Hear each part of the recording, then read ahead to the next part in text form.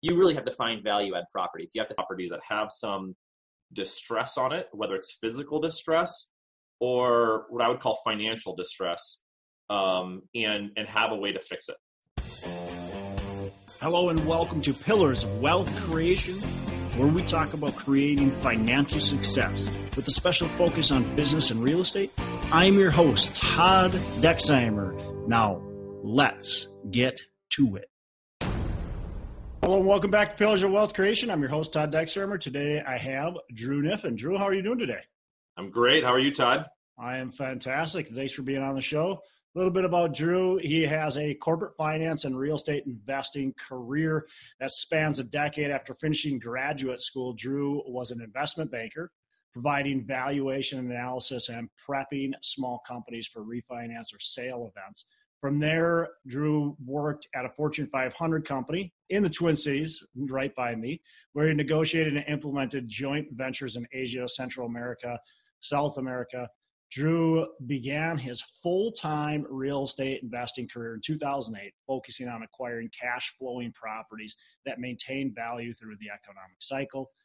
In addition to being an investor, Drew has been featured on multiple podcasts, and also this one, of course, and also coaches aspiring multifamily investors. Today, Drew controls 1,500 units across the U.S. with a collective valuation in excess of $85 million. And you're in Seattle as well right now, no longer in Minnesota, which, we're sad about that, but Seattle's happy to have you. I moved about 5 years ago, but it's been a good transition. I did enjoy my time in Minnesota. Although in January and February, sometimes you want to get out. Yeah. So Drew, I got a question for you right off the bat. You, in your bio, you said you focus on acquiring cash flowing properties that maintain value through the economic cycle. Yeah. Explain that to me. What do you do? What are you looking for in properties, and how do you think they're going to maintain through the economic cycle? Well, okay, so it's a great question. No one's actually ever asked me that question before, and I think it's the most meaningful sentence in that bio. So I think it's cool that you picked up on that. When you are doing the opposite, when you're buying properties for just appreciation based upon economic growth, you're taking a risk, in my opinion, and you're letting the control of the outcome be beyond you, right? So here's a good example of this. Let's say you buy a property for $1 million, and even after paying the mortgage, every month it kicks off $5,000 of cash into your pocket, right? And it does that, and it's well maintained, has a good reputation in the neighborhood. And so then let's say there's an economic downturn, and cap rates go up, and all of a sudden, on paper, your property is only worth $600,000, right? And you're like, oh, shoot, I've quote-unquote lost $400,000. But meanwhile, the place is full. The tenants are being care of. You're responding to work orders quickly. It's a quiet, safe, clean place for tenants to live. And every month, it's putting $5,000 in your pocket. So that quote-unquote loss of $400,000 is a mirage. It's not real. And it can withstand the economic cycles because it's cash flowing. Now, let's say in the alternative world, you buy $1 million property, but it doesn't cash flow. Its rents aren't sufficient, but you believe that rents are going to go up because it's in Manhattan or it's in Los Angeles or something like that, right? And lo and behold, the same recession comes along, and it barely pays its mortgage, or maybe every once in a while when there's large work orders, you got to write a check into the property, right? But you're like, in a couple of years, it's going to double in value because it's in this growing market, but it's not cash flowing. So you're writing $1,000, $5,000, $10,000 checks into the property every month. And then on paper, it's gone from $1 million of value down to $600,000 because the cap rates have moved against you.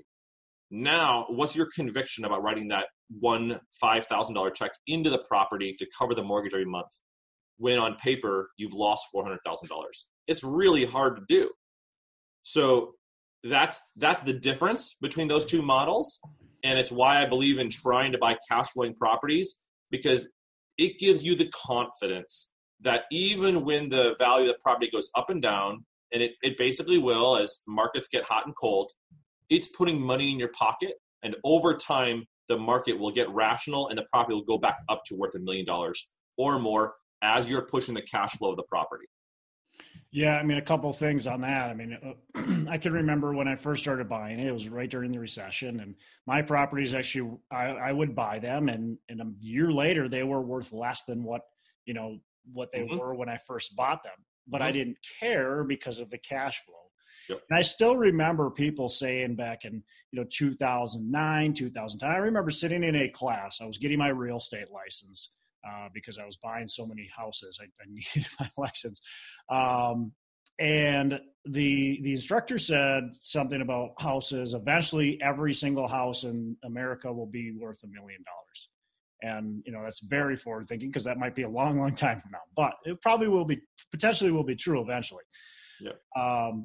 And these people behind me were laughing, and they said, house values will never go back up to where they were in 2006.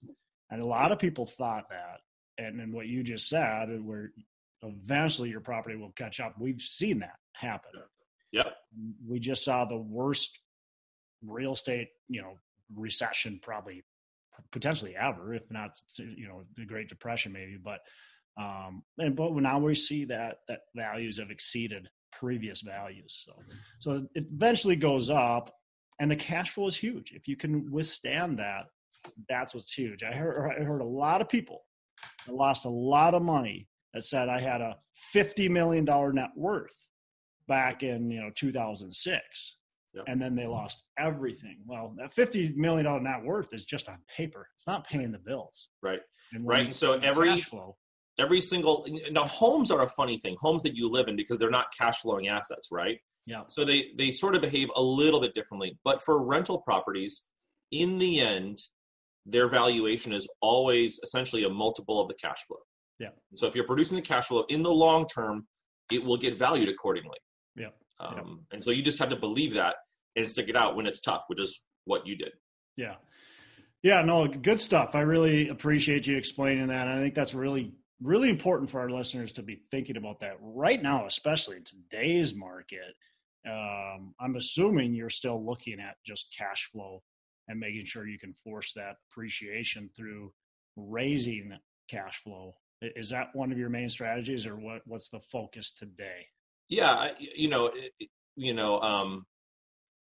back in 2011 and 12, you could just buy properties that were cash flowing from day one, kind of like low hanging fruit. It was shooting fish from a barrel, and the word's gotten out. That's a pretty good strategy. And those deals, those properties are harder to find. So, I have a property down in Little Canada, Minnesota, that cash flows. It's a single family home, but it cash flows like $1,000 a month. Now, if I sold it today, then the buyer couldn't cash flow at $1,000 a month because the price has gone up so much. But it's because I bought it at that time, and I bought it with a little bit of distress on it. So your question is, nowadays, what are you looking for? And the answer is, you really have to find value add properties. You have to find properties that have some distress on it, whether it's physical distress or what I would call financial distress, and have a way to fix it, right? And so that it does require more execution to get to that cash flow today. It takes more execution now than it did before. So it's just, that's where we're at in the cycle. Yeah. Explain to me like the property though, so our listeners can understand kind of what you're aiming at. I mean, are we aiming at a property that has 50% occupancy? What kind of? Yeah. So there's, it can be an occupancy issue, or it can be just a tired seller issue. So, a property that you and I purchased together recently, the seller of it was essentially originally a lender into the property.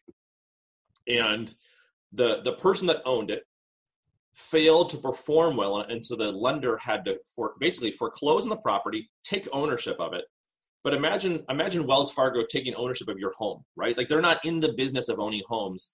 And so they wanted out, and they wanted out for a price that was relatively below market, but they didn't care because Wells Fargo didn't want to own the home. It wasn't really Wells Fargo. I'm just using this as an example. And so that was what I would call like a situational distress. It was someone that wanted to own the note on it, and they were forced to owning the asset themselves, and they wanted just to get out.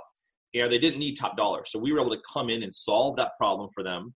And also there's a lot of reputational challenge of the property. So we have to change the reputation of the property by taking care of the tenants, by fulfilling work orders, and getting good tenants in there, adding security, filling it up, improving the units. So those are some things that we're doing on that property together that are part of adding value. So, it doesn't come where you can just buy a property that's kicking out a lot of cash and do nothing, after closing. You really have to have a plan that's been validated and then be able to execute on the plan over time. And there's a perfect example of a property where, are we trying to create a lot of equity? Are we trying to increase the value of it? Absolutely. Mm-hmm. But it'll cash flow extremely well, especially when all the value adds implemented. And if a recession happens during the hold period prior to a disposition, it'll still cash flow really, really well. Right. And so, like you said, it's really a non-issue if a recession does happen during that time. And that was one of the keys for that property is look at the cash flow. We like that. We can add value. We like that. It works, right? Right. It works all right. around. So. Yep. You want to buy a property, you like to have your cake and eat it too, a property that has cash flow and has the ability to sort of push the value through improving the cash flow, improving the NOI, improving the rents.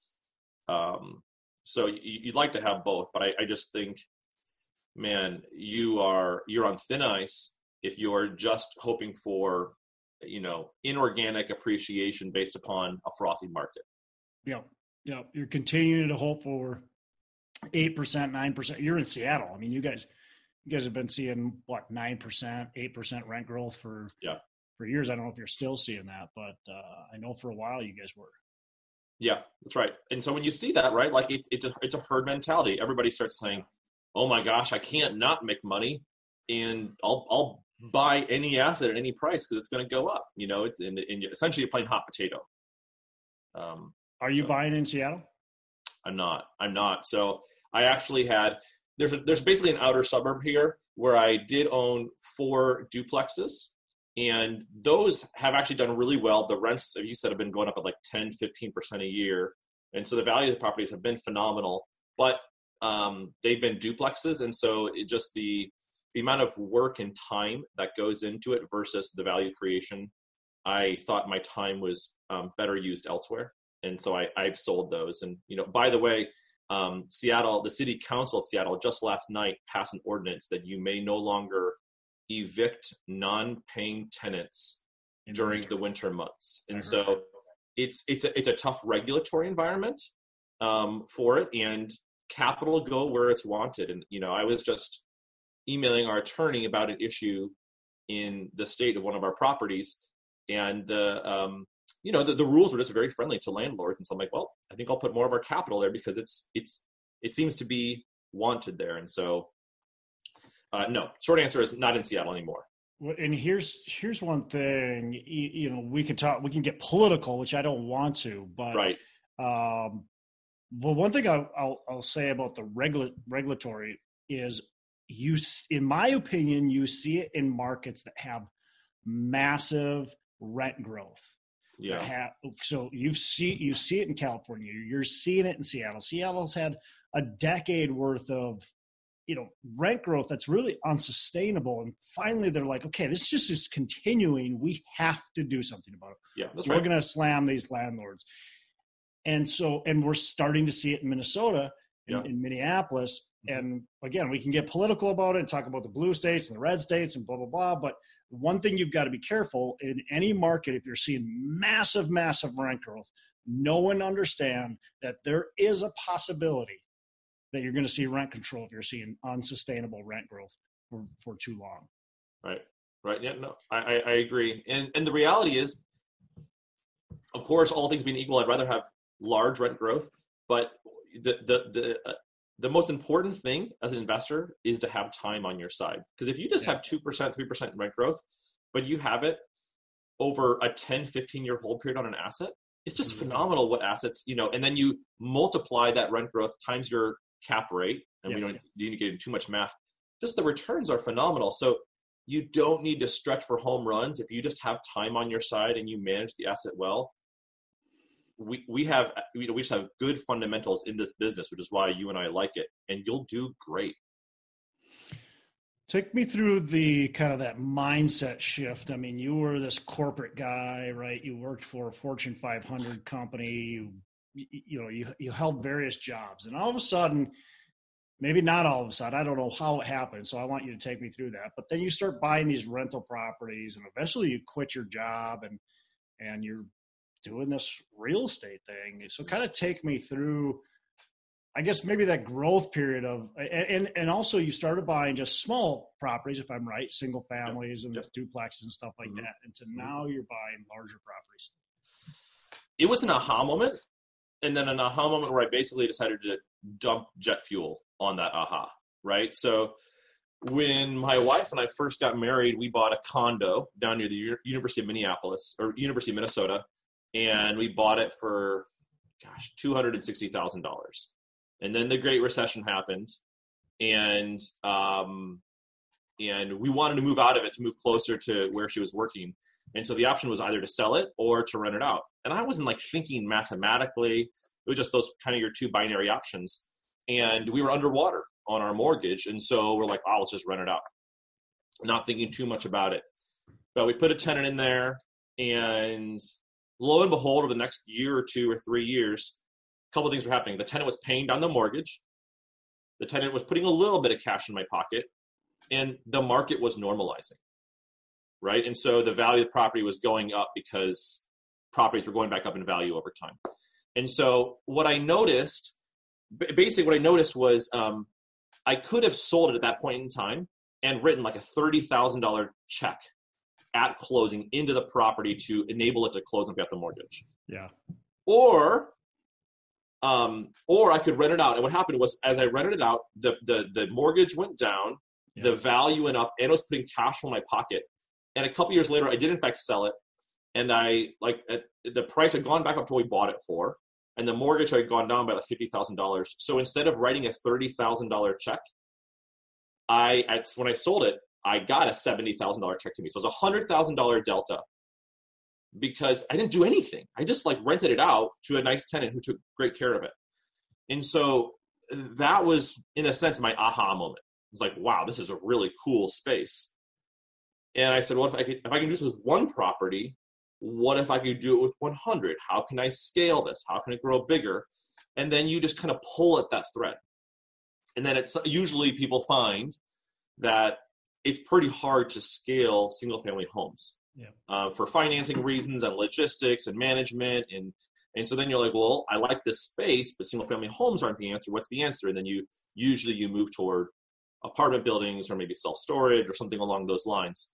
And so that was my story. And there's a lot of nuances in there, but it was that story. And I was like, this is amazing. I basically improved my net worth by $100,000 by making one decision and then just adding time to the equation. And over time, it's the phenomenal asset to be in. So essentially that's it. Yeah. Cool. And so once you transitioned, once you said, hey, I'm going to start buying these bigger properties, what was your first big property? It was a 32 unit in St. Paul. Cool. And do you still own it? It just sold last month. But what we did is we bought a triplex from a wholesaler, all cash. We put in $20,000 into that property, filled it all up, and then we got it appraised and put a mortgage on it and pulled out a whole bunch of cash. Yeah. And with that cash, the timing worked out right that we just took that cash and put it as a down payment on the 32. Oh, that's awesome. So all that happened in 3 months. And what was amazing, Todd, this is one of those aha moments where you realize, ironically, going bigger can sometimes be easier. is that the financing and the work and the logistics for like closing on the 32 was less of a headache than getting the financing for the triplex. Yeah. And you're just like, wait, I just bought a 32 unit. So I literally 10x the number of units, and it was less work. That seemed too good to be true, but it was true. And so then you're like, well, this triplex stuff, is not where I should be spending my time. And so that was another aha moment that took me not just into the owning rental property space, but the larger rental property space. I can still remember I had a property that I bought for dirt cheap and didn't stick much money into it. It just didn't need that much work. And it ended up, it was worth about $110,000 at the time, but I didn't want to put that big of a loan on it. Honestly, I just wanted to have really good cash flow. So I wanted to put a loan on for about $50K, which would have still, that was going to bring back about $20K into my pocket. That's all I was in it.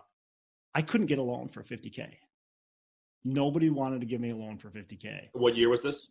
This was back in probably 2012. But it wasn't because of that. People were willing to give me a loan for $150K, $250K, $500K.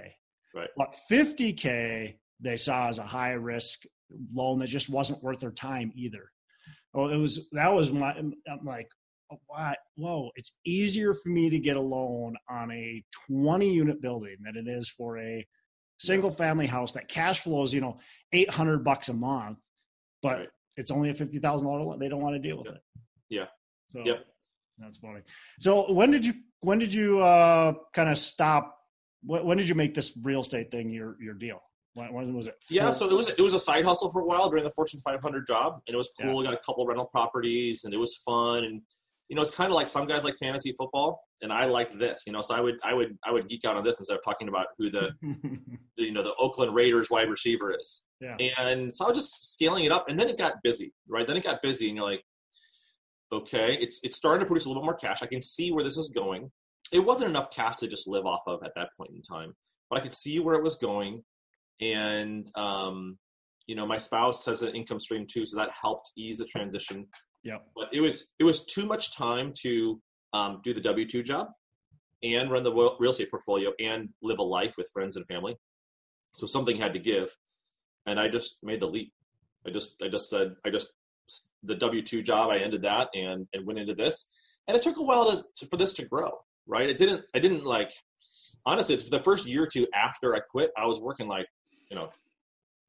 15 hours a week. And I was like, I don't know what to do with the other 25 hours. So I spent a lot more time working out and with friends and family. And then eventually this has grown, and it does take up a lot of time now. But it was not enough time to do the regular job and then this and then still have a life. And so you just had to make a decision, and that's the decision I made. You did some multifamily coaching and you're around a lot of people you're seeing have success. And you've had your success. So between others that you're around, between others that you mentor, what are some, let's go with 3 key things you see that takes people from, or that maybe separates those who have success from those who don't have success? Good question, Todd. So my first thought is persistence. And this is something you've heard from people before, but you hear it because it's true. So my first ever coaching student, we went through a year together of coaching, and we looked at deals, we put in offers, and we got close on some, and we never got a deal done together. And then his year ended, and we stayed in contact over texts and Facebook, and I saw what he was up to. And it's probably been about 12 months since we finished together, but he stuck at it. And I just saw the other day that he closed on a 48 unit in Lexington, Kentucky. And so he's on the board. And I know based upon his personality and his hunger that he's going to, make it work, and that this will be the first of many for him. So, and in contrast, I've seen some people not persist, sort of follow the next shiny object, and they get involved in a different industry or a different space or a different course, and they bounce around. So, but he stayed focused there. And so I take persistence. Yeah, that's huge. Another one for me is partnering, right? So the more I'm around this space, the more I see almost no one do a deal by themselves. Like not even half the time, like almost never. You always end up with someone else who's better at finding the deal, better at underwriting the deal, better at raising the capital, enjoys the post-close asset management more. And so it's just a team sport, right? It's like you can't play football by yourself. And the more I'm around it, turns out to be that way. And there seems to be, it's just more successful too, because it's so hard to be everybody and have your hat on and try to be this person and that person and the other. And if you could just partner with people, find the right people, it just seems like that the success, you're going, oh man, but I got to give something up. But guess what? You now are more profitable and you're able to do more deals. Right. It is, I think, 50% of a big deal is much more than 100% of a small deal, 100% of no deal. But I think, starting out and just human nature, you want to have the whole pie for yourself. Yeah. And I think there's something refined or something that we all go through over time where we just kind of settle on like, you know what? If I do 30% of this deal, I get 20% of the GP, but I'm with 5 other really smart guys or gals, like that's a great thing. And also they keep you accountable. Like if I'm going to go on vacation for a week, I know that you got my back and you'll take the emails. So, or you'll keep me on my toes. If I'm not watching the numbers, you'll look over this and say, why is this number down? And so it's preferred. It's how it almost always happens. For sure. And then the third thing is having some geographic focus. I know in my own story and in some of my students, they're like, oh, there's no deals in Sacramento, California. So then they bounce over to Vegas. And then 2 months later, there's no deals in Vegas. So I'm going to go check out Reno. There's no deals in Reno. It's like, well, there's probably a deal in Reno somewhere. Maybe you got to dig harder. And so having some sort of geographic discipline is really important too. So we can't know all markets. Yeah.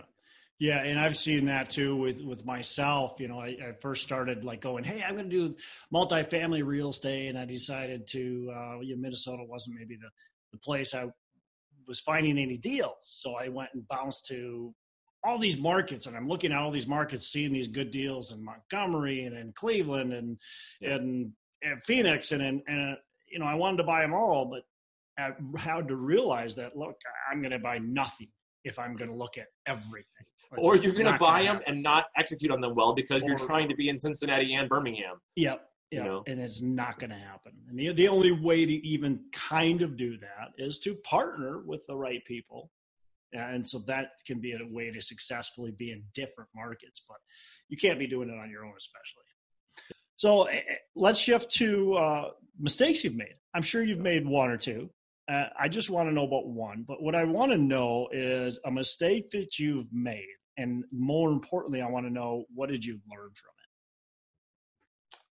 it? A mistake I made was recently in about the last 12 months, was letting earnest money go hard on a deal that wasn't all buttoned up.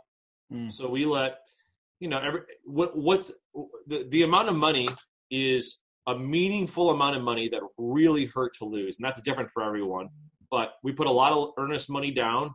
We believed that we had a clear path to closing this deal. We were told that our money was waiting for us. And then after the earnest money went hard, our equity partner basically said, you know what, we don't like that market so much and we're feeling different and we'll get out. We're out of here. And on this one deal, we were trying to work with one equity partner. So that partner held all the leverage, right? And all your eggs were in that basket. And when they went out, our earnest money went south, not theirs. So there's a lot of, maybe there's 2 lessons in there. There's probably a lot, but 2 of them would be, think about alignment all the time. Mm-hmm. So when my earnest money is hard, but that guy is bringing the equity to close or not close the deal, that's misalignment. Yeah. Right.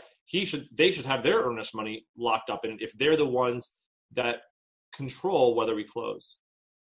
So that was a tough lesson. The other one is choose your partners well. So that partner turned out to be, they flaked out, right? And actually the answers they gave were factually wrong. They were saying, well, this market doesn't have growth. This market, the rent comps aren't good. And we could just factually show, no, what you're saying is not true. But I don't know, maybe it was a smoke screen. We never really understood it fully. But what I also learned there on the positive side was the partners that I was working on in the deal were good guys, right? Because after the deal went south, that's usually when people start pointing fingers and, it's your fault, or you did this wrong, or you didn't, tie this down. And we all just kind of took the hit and have continued to work together and build off that difficult experience, but it built some rapport and trust. So that was a really tough experience recently. So I don't need to know the market or anything like that, but have you been able to, like, the relationship with that broker? You always worry about, if something like that happens, that relationship with that broker is completely done and gone. Is that the case, or have you been able to salvage a relationship and potentially be able to do business there again? Yeah, it's been wounded. I don't think that we're getting sort of the pocket listings that we would have otherwise. I think we tried to be straightforward with regard to what the situation was and why we weren't able to close it. But yeah, it's a hurt relationship, right? Because the deal was under contract for a long time, and so the emails were like, "Hey, you guys on track to close?" And we said, "Yeah, we believe we're still about to close." And then ultimately, when we didn't, everyone goes back to square one. And so yeah, it's a difficult relationship. It's a damaged relationship. Yeah. I think communication in that type of situation is really important too. Recently I had a conversation with one of my friends who, the transaction ended up going through, but there was just no communication on the buyer's part. And that actually damaged the relationship between the broker and, my friend who was the seller, and a lot of people involved don't want to do business with this other person. Because there was zero communication.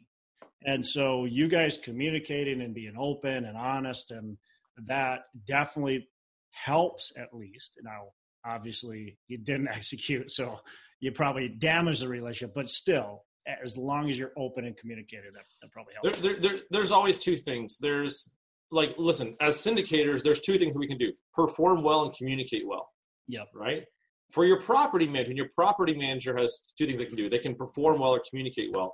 And the killer is when both of them don't happen. So if we as syndicators are working on a deal and it's not going too well, that's tough. But if we also under communicate, that's a killer. That's a killer. And yeah. And so, we have an inclination to want to not communicate bad information or the tough information, but that's an instinct we all need to be fighting. Yep.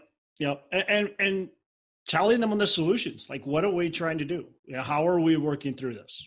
And that's really important. So understanding that, look, tough things happen. Like, I've got a property right now that's we're behind on our performance. We would like to be at one spot and we're down here.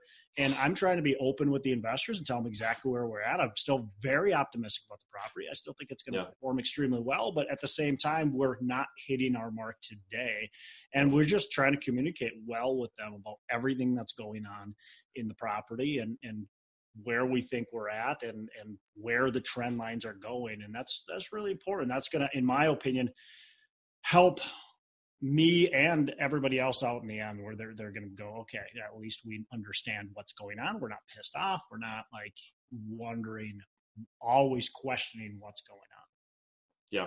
So. Yeah. I spoke about alignment before with your equity investors, and on a typical syndication, one thing that we like to do is put in our own money. So, I always tell my investors, listen, I put in $50,000 myself, or whatever. Or we as the GP have put in $100,000 ourselves. So, we are in the same boat as you, and I think that will, people respect that and they understand that. And 100%. We always try to do that as an organization. It's one of our, values. So, Drew, where do you visioning yourself 5-10 years from now? Where do you want to start or continue to move the business? What are you looking long term? It's a great question. We try not to get too wrapped up in visions that are too far out, because so much happens between now and there. I mean, 5 years ago, I thought buying 3-bedroom single family homes was the best thing. big hairy stuff, right? Yeah, So yeah. with that caveat, right, we do want to move toward a portfolio of 5,000 units in 5 years and 10,000 units in 10 years.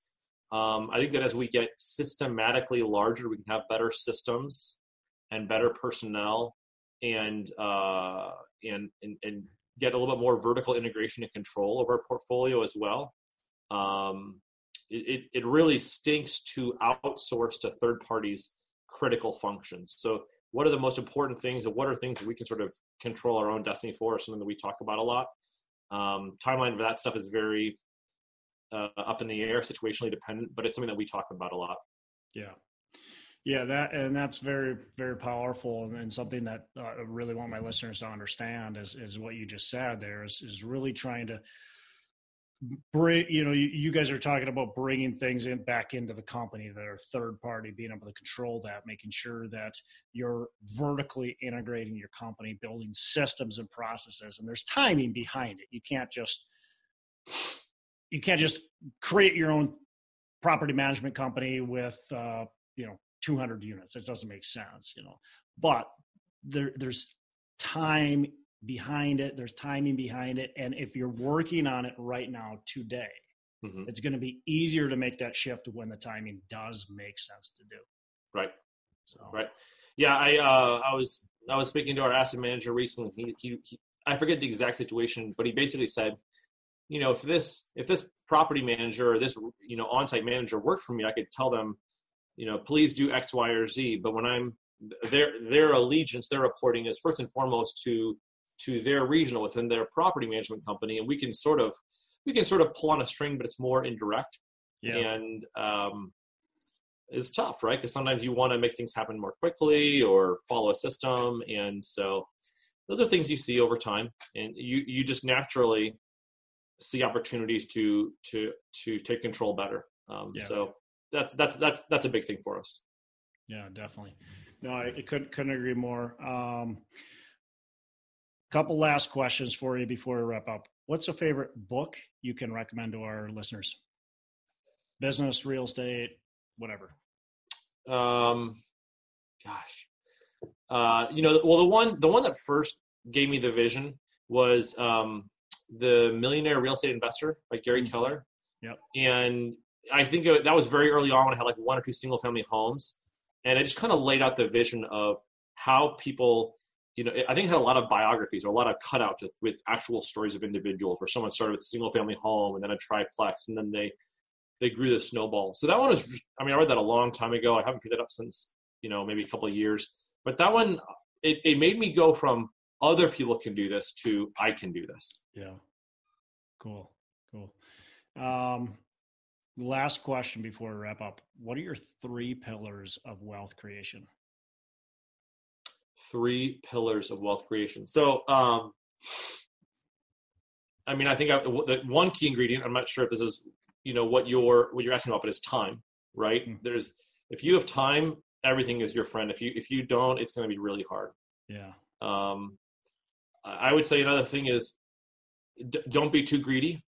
Like a 12% IRR over time will just do wonders for you, right? We'd like to do better, but if you're, I know people that were trying to double their money in Bitcoin and this kind of that, and to me, it's just like just playing with fire, and you don't have to build wealth over time.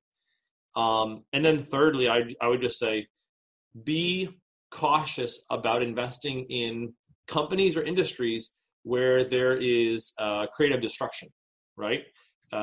So just in the last 24 hours, I learned that, one of the big leasing sites, like apartments.com, got bought out by CoStar, right? And so I was emailing some people about that. And basically the answer is these internet listing services built their business model on good Google ads and Google keywords, right? And then the industry shifted, and these things people are now getting leads by social media, right? And so creative destruction really imploded their business model. right? One of the things that I love personally about apartment building is really hard to imagine technology or some sort of new industry making apartment buildings unnecessary. I've thought about that. Maybe I'm not creative enough, but I can't think of a way that we won't need apartment buildings in the long term. And so unlike investing in General Motors, where Tesla upends them with electric cars or something like that, I just think that we have a pretty good chance of always needing apartment buildings. Now, what they'll look like might change a little bit, but fundamentally, it seems like a class that is resistant to other, industries coming in and upsetting our invested dollars. Yeah. So invest in sustainable industries. And I think that's very sound. I mean, if you're looking at it as a long-term, a long-term investment, investing in something that's sustainable, that's something that's not going to have major disruption could be extremely valuable. Yeah. I mean, we syndicate on 5-year terms, but personally, if you and I buy a deal together, my vision is let's hold it for 20, 30 years. If it's a great asset, why are we interested in selling it? Maybe I'm going to refinance it or pull out some cash, but I love owning these assets for the long, long, long term. Yeah, definitely. Drew, how can listeners get in touch with you? Yeah, they can reach out to me. My email address is drew@nighthawkequity.com. So Nighthawk without a K. So it's NIGHT Hawk. And would love to just chat and maybe talk about pointers. Be happy to speak with anyone. Awesome. Well, definitely appreciate it. A ton of value you're able to add to the show. So appreciate that. And you have a fantastic rest of the day. You too. Thanks so much, Todd. Good talking to you. Good talking to you. Hey, definitely appreciate Andrew Kniffen for joining us on the show and tons of value he was able to provide us. A couple things I took from this episode. First of all, one, don't be too greedy, right? There's always more deals around. And we want to be able to share our results, our profits. And so don't be too greedy. Next thing is he talks about persistence. And I think he nailed that story with the student that he had success with. It was after 12 months worth of coaching. And even after that, just continuing to be persistent, there's finally results. And then the last thing is he talks a lot about asset management and how important it is and how that should be a focus on your business. If you're a business owner, a real estate investor, asset management is definitely going to be a big focus if you want to be successful. So again, appreciate Andrew joining us. A ton of great value. Go back, rewind it, re-listen, take one thing out of this episode and apply it to your business this week. And look, getting better one day, one step at a time is going to compound us to being amazing, to getting awesome results. I'm Todd Dexheimer. I'm signing out. Make every day a Saturday. Hey, thanks so much for listening. I appreciate you being a loyal listener. I would love to have you go on to our Facebook page and subscribe. Give us a thumbs up. Go on to iTunes or wherever you listen and give us a rating and review. Don't forget to subscribe. But your rating and review just helps us push this out to more and more people and continue to grow our audience and hopefully positively affect a ton of people out there that really need this and want this. So the other thing I've got for you is a free ebook on my website. So go on to VentureDProperties.com, and download our free ebook on real estate and on syndication. And I've got some data points in there, some really good stuff for you. So I'd love to have you take a look at that. It's free. I'm not expecting anything from it.